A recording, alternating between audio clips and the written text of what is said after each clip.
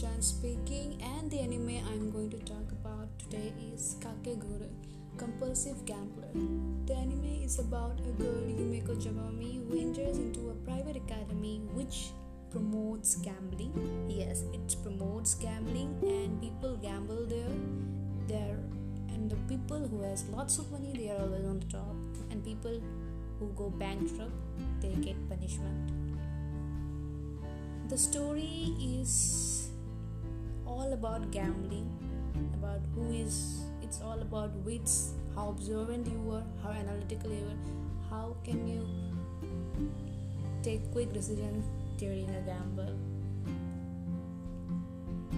The story is good, you should watch it. It has 2 seasons, and there is also a television drama or a movie